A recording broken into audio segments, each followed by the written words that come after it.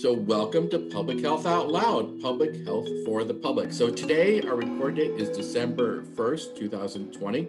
I'm Dr. Jim McDonald. And I'm Dr. Phil Chan. Welcome, everyone. And we have a guest today, Dr. Jessica Pineda. Dr. Pineda, how are you today? I'm doing well, thanks. Good to have you, Dr. Pineda. So, today's episode is titled First for the Nation.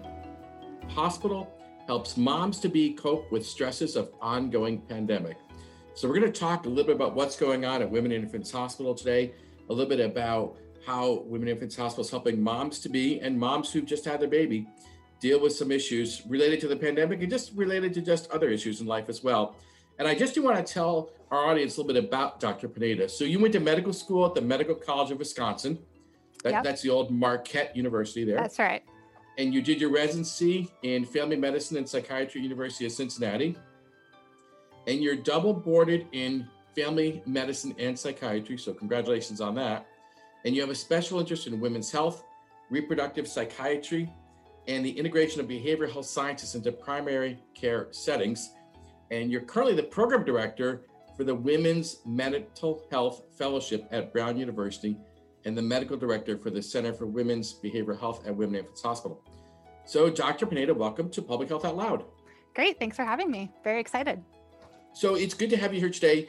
Dr. Chan and I we just got to learn about this program. There's so much that we've read about it and it's fun to discover it, but we got to learn more about this today. Dr. Chan, start us off today. What should we know about this program? What do you think we should talk to Dr. Pineda about today? Yeah, Dr. Pineda, maybe we can start off, just tell us a little bit about yourself, where you grew up and what you like to do and, get to know you. Very good. So I am actually from Iowa. I grew up there. I am from a long line of farmers in Iowa, and my dad still farms there. And slowly made my way out east, really to work with this patient population here at Women's Behavioral Health.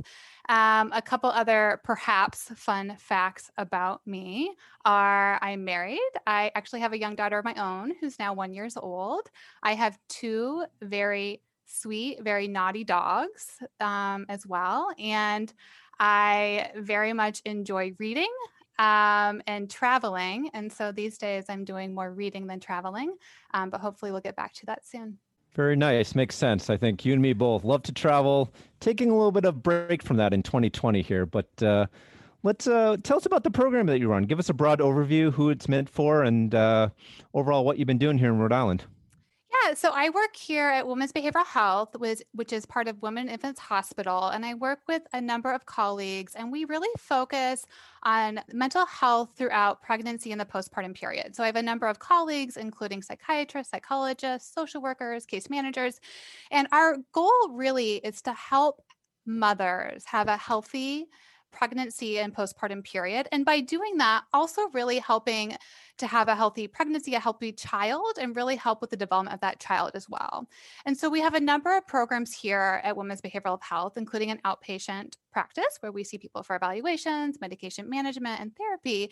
But then also what is particularly unique about our office is we have the Women's Day program. And the Women's Day program is a partial hospitalization program. And what that means for people who've not been a part of one before is for individuals who may be having some significant symptoms and working with me in the outpatient office or another provider really isn't getting them to where they need to be. So they're still having some significant symptoms, feeling pretty poorly. And yet those symptoms are not warranting an inpatient psychiatric admissions, right? So they're feeling relatively safe, they can get along, but they're just not feeling well at all. A partial program allows them to come to the office every day, see therapists, do some group work with other women who may be experiencing similar symptoms, and do that for approximately 2 weeks. So they come during the day, they get to go home at the end of the day, and it really allows for people to feel better and get the support they need while not needing an inpatient admission.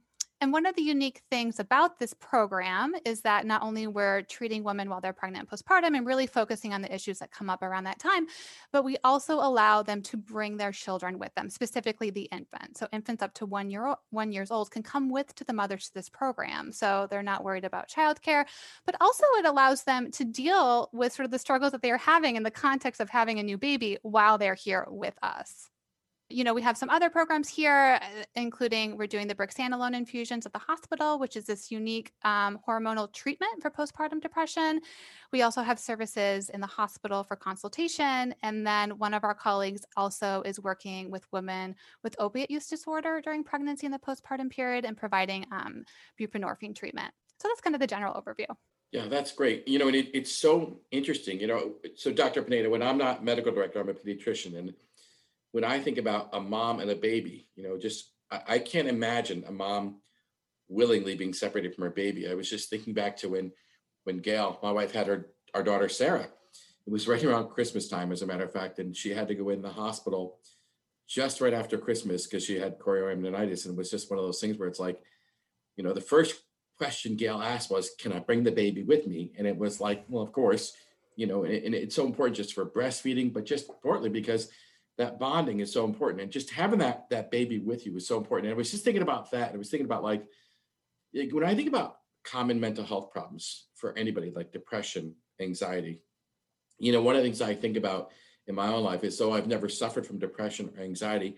I do know what it feels like to have a depressed mood. And I know what it feels like to be anxious. And I know those hurt, and it really, I think about, pain, there's the pain you get from breaking a bone, but there's other kind of pain that just, it hurts. And what I was just curious about is, how did this program get started? I'm very intrigued by the program, but how did it get started? Let me know more about that, please.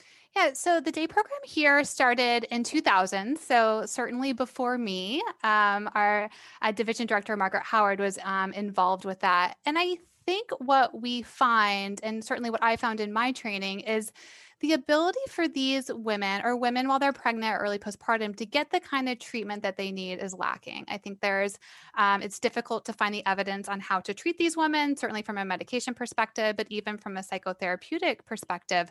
And our goal is to have healthy families. And so part of the Partial program is, can we get moms with their children in here to get the treatment they need when they need it in a way that they can access it, right? And I think that really it was how the program developed. And again, opening in 2000. So now we've been going on for about 20 years and have been able to expand the type of services that we provide, which include kind of the outpatient office and psychotherapy and these other services I've already mentioned.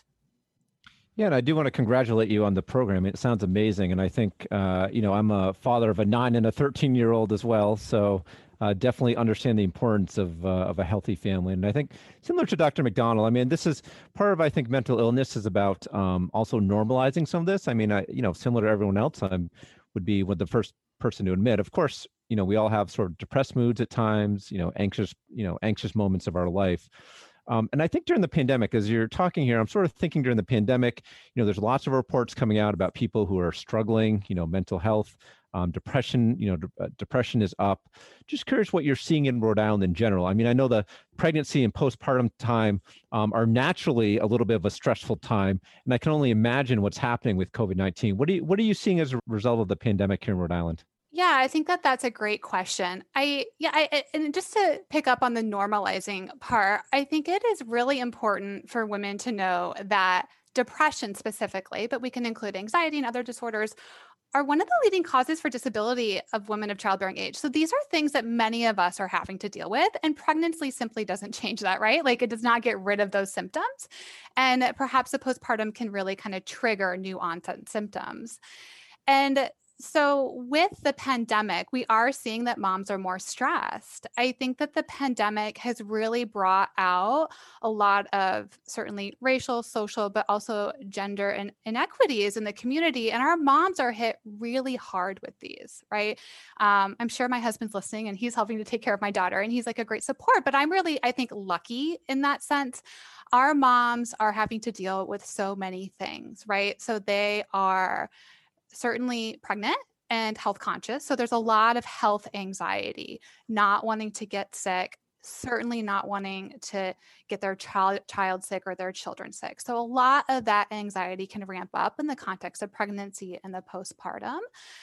I think, we see some moms with OCD, which certainly also can be exacerbated in the context of contamination. Also, our moms are doing all the things. They're always doing a lot of things, right? And now they're doing all the things. So perhaps they have some underlying anxiety or depression, and now they have to work from home, right? So they're back at work. And particularly in the spring, daycares are closed. So now they're working from home full time. They are taking care of a child full time, and then they might have an older child during remote learning. And so all of these are really compounding and really exposing some underlying anxiety and depression symptoms. And let me ask you this: what would you, for the people listening today, do you have any recommendations of what people can do in their daily lives, pregnant, otherwise, postpartum? I mean, what are some things people can do to I guess handle the stress of the pandemic? And just to reassure people, I do feel like we're almost there with vaccines, so hopefully this is the beginning of the end. But do you have any tips for people on how to, reduce overall stress and minimize the risk that people kind of hit that depressive curve? Yeah, that's a great question. One of the things that I tell my moms when I'm hearing this, right, because they'll tell me like, I can't get anything done, I'm tired, I can't concentrate, is the reality of the time now, you can't do all of the things. You really have to set appropriate expectations for yourself, right? And so I'm not sure what things are dropped in that context, right? But that might mean your house isn't as clean, or the dishes don't get done, or that you have to do your job, but maybe you're not able to do all these extra things that previously you could. And so speaking with people about expectations, and that is the reality, right? And a lot of discussions that we have in the context of pregnancy and new moms is making sure moms get some time for themselves, which is already a really hard thing to do. And now with the pandemic, I do think that it is harder for moms to find those moments or those times when they're doing something for themselves. But we really need to challenge ourselves to do that, right? So for me, perhaps it would be 20 minutes to read a book. Perhaps it would be going outside for a walk and really trying to get those moments where they can kind of refresh and regroup really on their own. Yeah, I think you bring up a really important point, how just stressful the pandemic is for everybody. One of the things you got me thinking about was, I was just thinking when my kids were little, I was really thinking about how physically exhausting it was just to be a parent. We had 3 kids under 4 at one point. So who saw that coming, right? And we only have 3 kids. So that's just, they came in a cluster, which is great. And they're all awesome. But it's like, we had a special kind of tired going on. And there was the physical exhaustion. Of course, as they got to adolescence, it was more that emotional exhaustion that is a little bit different. And that's the joyous journey to it. But it's just, one of the things I was just thinking about when you think about just the pandemic, how much anxiety it causes. And it causes fear, and fear, leads to the dark side, as we learned from Star Wars, because it's important to have a Star Wars reference here today. But I do think about just the fear in the pandemic. And I'm just curious, do you see a lot of that? I mean, do you see people just fear and anxiety? I mean, what are people really talking about when they come to see you in this time period related to the pandemic? Yeah. It varies, right? I think that we have some individuals that are at higher risk and have experienced the pandemic in a very different way than other people. We've had moms that have had multiple family members pass away from this. And we've had other moms that have been relatively sheltered. And so I think that there can be quite a bit of catastrophizing, or that sort of thought process that goes all the way to the end for understandable reasons. Although I do think that we have to do some reality checking with that, right? And so if you do these things, the chances are this will happen, right? Like, what does the evidence show us? But this is something that a lot of moms are sort of having to sit with, and the kind of unknown, which is why I think the vaccines, in my opinion, can be really very helpful. Because I think now, whereas over the summer and even early spring, there was no end point, at least now I think we can have some hope for some return to some normalcy and safety. Yeah, I think that's so important too. It's interesting. There is a lot of fear of the unknown, although one of the things that's known is, SARS-CoV-2 is a preventable disease, and not everything is preventable. But it's interesting how across the nation we've had an awful hard time getting folks on board with just simply wearing a mask, being 6 feet apart, and keeping your hands clean, and addressing indoor air quality. And it's funny, like, I don't think those are hard things for anyone to do. Like, I think of hard things to do in life. Like, I ran a marathon, that was hard. I did calculus when I was in college, that was hard. I mean, I've done things as a doctor that were hard, like resuscitating newborn babies who didn't want to breathe. Those were hard things, but it seems like preventing the pandemic, personally, just it isn't that hard. It just seems like there's things you can do to prevent it, but there's still a lot of fear of the unknown. And I mean, one of the things I'm just sort of struggling with in my own mind is the pandemic has been so hard in the United States. It's really been one of the hardest hit countries, but it's been really just almost partly because there's just been no national strategy. And I think it just rippled down to folks on a national, on a local level, quite frankly, when there's such mixed messages from a national um, posture where some people just seem to care very deeply about what to do to prevent it. And others are sort of struggling with doing anything and saying like, it's no big deal. And that's where we get stuck with Team Human versus Team Virus. And quite frankly, Team Virus is winning right now. And Team Human needs to stop arguing with each other and quite frankly, just focus on what's real and what we can do. One of the things I wanted to ask you about though is like, when I think about just depression and anxiety and other issues, how common are these, by the way, in people who are pregnant? Because quite frankly, I just don't even know this. Like, I know depression and anxiety are common in the United States, but is it more common during pregnancy? And we got to talk a little bit about postpartum depression because that's a big issue as well. Yeah, no, that's a great question. So I think what I would say is that during pregnancy the rates of these phenomenons are probably relatively the same. So somewhere around 10% of individuals may develop mood symptoms, depression, anxiety throughout pregnancy. I think that data is a little harder to capture in the context of things like bipolar disorder, which the general population has a 1% to 2% risk of, and other anxiety disorders, which, to be quite honest, are just harder to study in general, right? There's a lot more of them. They're a little harder to target as compared to depression. And so I think my overall statement about what happens in pregnancy is it is not protective, right? Meaning this is not going to sort of resolve any sort of mood disorders that you have. And I'll talk a little bit about the rates in postpartum, but I think that talking about getting treatment while you're pregnant, that's why it's so important, is because these things don't go away in the postpartum. And we know the best way to set you up for health in the postpartum period is to have you healthy while you're pregnant. Yeah, great. I was going to ask about the, your program and what outcomes you're seeing. Tell us what your program looks like. What do people expect when they first come in, and what are the outcomes that you're seeing at the end of the day? Yeah, so so specifically related to the day program. So that's our partial hospitalization program.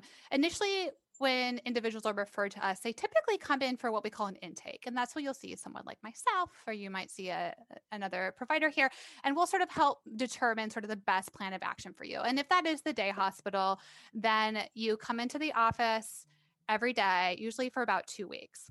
The programming is about 6 hours long. During that program, it's comprised of a number of different items. So one of the items would be what we call group therapy, right? And I'm very cautious to moms. I'm like, you're not divulging your deepest, darkest secrets to the group, right? But it is a check-in, and it's a really great way to help others, right? And support other women and be supported by them who are going through maybe some similar symptomatology. And so that's sort of like a core feature. There's a number of sort of educational and psycho-ed topics that happen in the context of the group.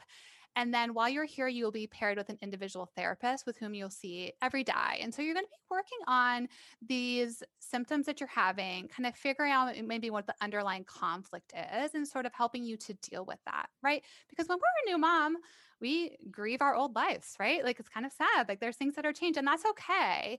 And in the context of becoming a new parent, you also are having to communicate with the people in your lives a bit different, right? And so working on really some new communication styles. And then we also have a psychiatrist here who can help with any kind of med management during that program as well. We also have a nursery, and so that is available to moms if when babies are sleeping or they're needing to do something else, they can bring the baby to the nursery, and there's nursery staff to help care for that infant while they are here. And we also have a case manager that can help with other logistics if there's some issue with housing or other kind of social services that are needed. And I find that moms, 95%, you hate to say 100, right? But 95% of moms will feel better by the end of this program and are really leaving with some additional tools to help them down the road, pregnancy and after, to help deal with some of their anxiety and depression and things like that. Yeah, that's great. And I think, so it's interesting. One of the things I just keep coming back to, and you hit this several times, so I think it's just so important. I love the idea that the baby and the mom stay together. I just think that is so critical for just a lot of reasons. But how is it we were first in the nation with this? Because I think that's so intriguing. Like, in other words, I love that Rhode Island was first with this, but I'm just curious. Do you know the story about that? I do not know the specific story behind that. I know. So Margaret Howard is our division director, who really was the probably the brainchild behind this.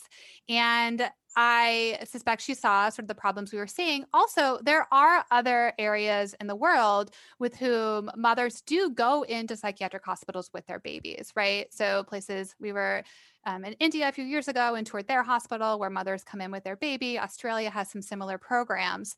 And I think certainly one of the barriers initially can be an insurance or sort of like a risk of having your child come into a program with you, right?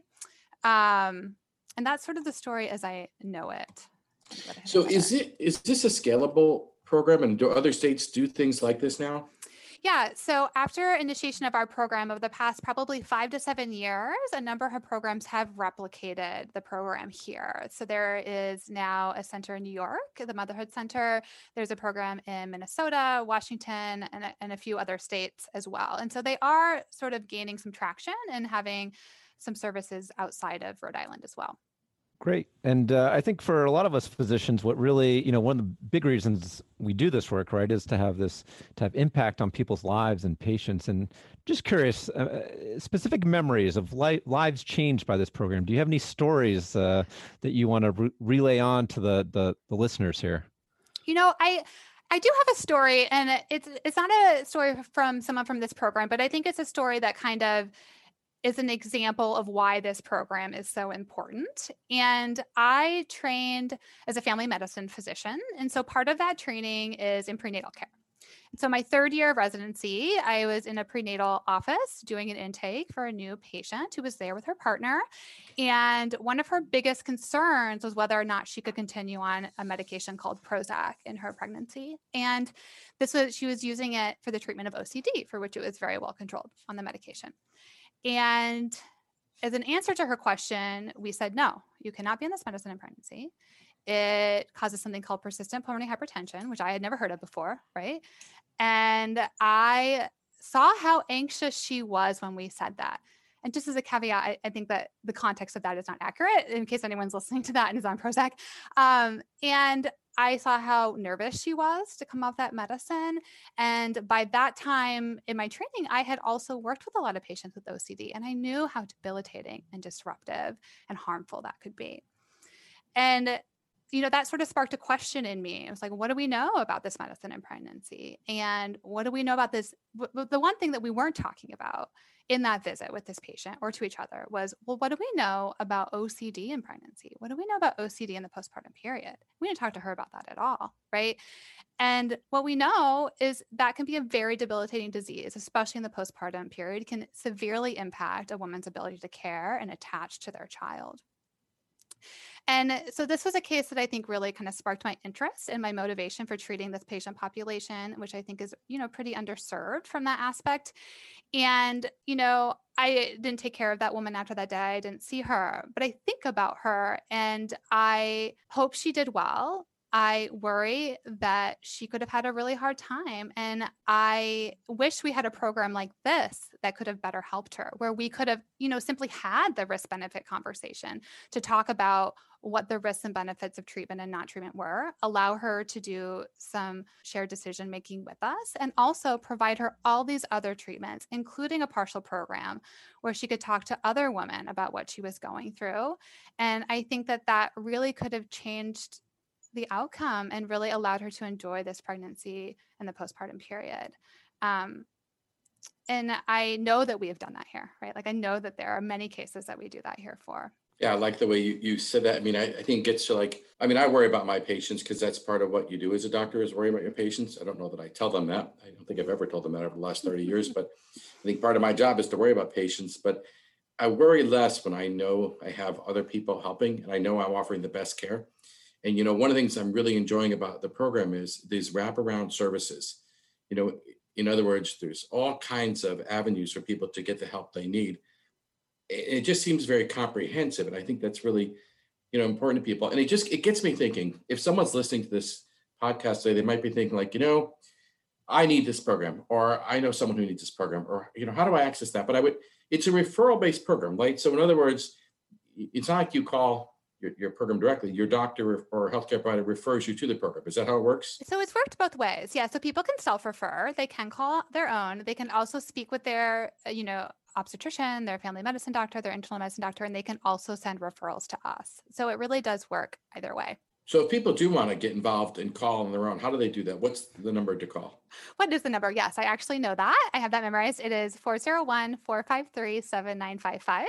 And it'll walk you through kind of choices to choose. And if you're interested in an intake or an evaluation, we can help you do that. Yeah, I know Women and Infants has a nice website, and they call this the Day Hospital. Mm-hmm.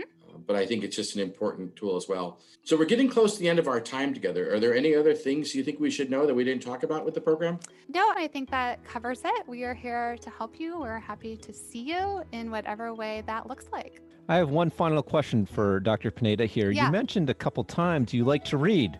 End us on your favorite genre, and do you have a recommendation for people? I love to read myself. That's why I'm asking. Yes. I don't know that I have a genre. Certainly, I read novels, right? And I had a couple years ago, I read A Little Life, and the author's name I can't say, but it is one of the best books I've ever read. It is heartbreaking. So it's not an uplifting book, but it's really quite wonderful. Sometimes those are the books to read that move you. It's interesting. I just finished reading Leadership in Turbulent Times by Doris Kearns Goodwin. And it was just a wonderful story about leadership of FDR, Theodore Roosevelt, Abraham Lincoln, and Lyndon Baines Johnson. I learned a lot about American history, but I think real stories are really where sometimes I learn the most in my own life. So Dr. Chan, it's amazing, but here we are at the end of another episode. What's the final word for today, Dr. Chan? Great. Well, thank you both. And in closing, I leave you with a moment of Zen to consider throughout the rest of your day. And here it is. Give, even if you have a little. And that's from the Buddha. Thank you all, and be well. So I want to thank Jose Garcia, our executive producer. I want to thank Carol Stone, who did our technical direction today. We want to thank our guest, Dr. Jessica Pineda. Great. Thank you.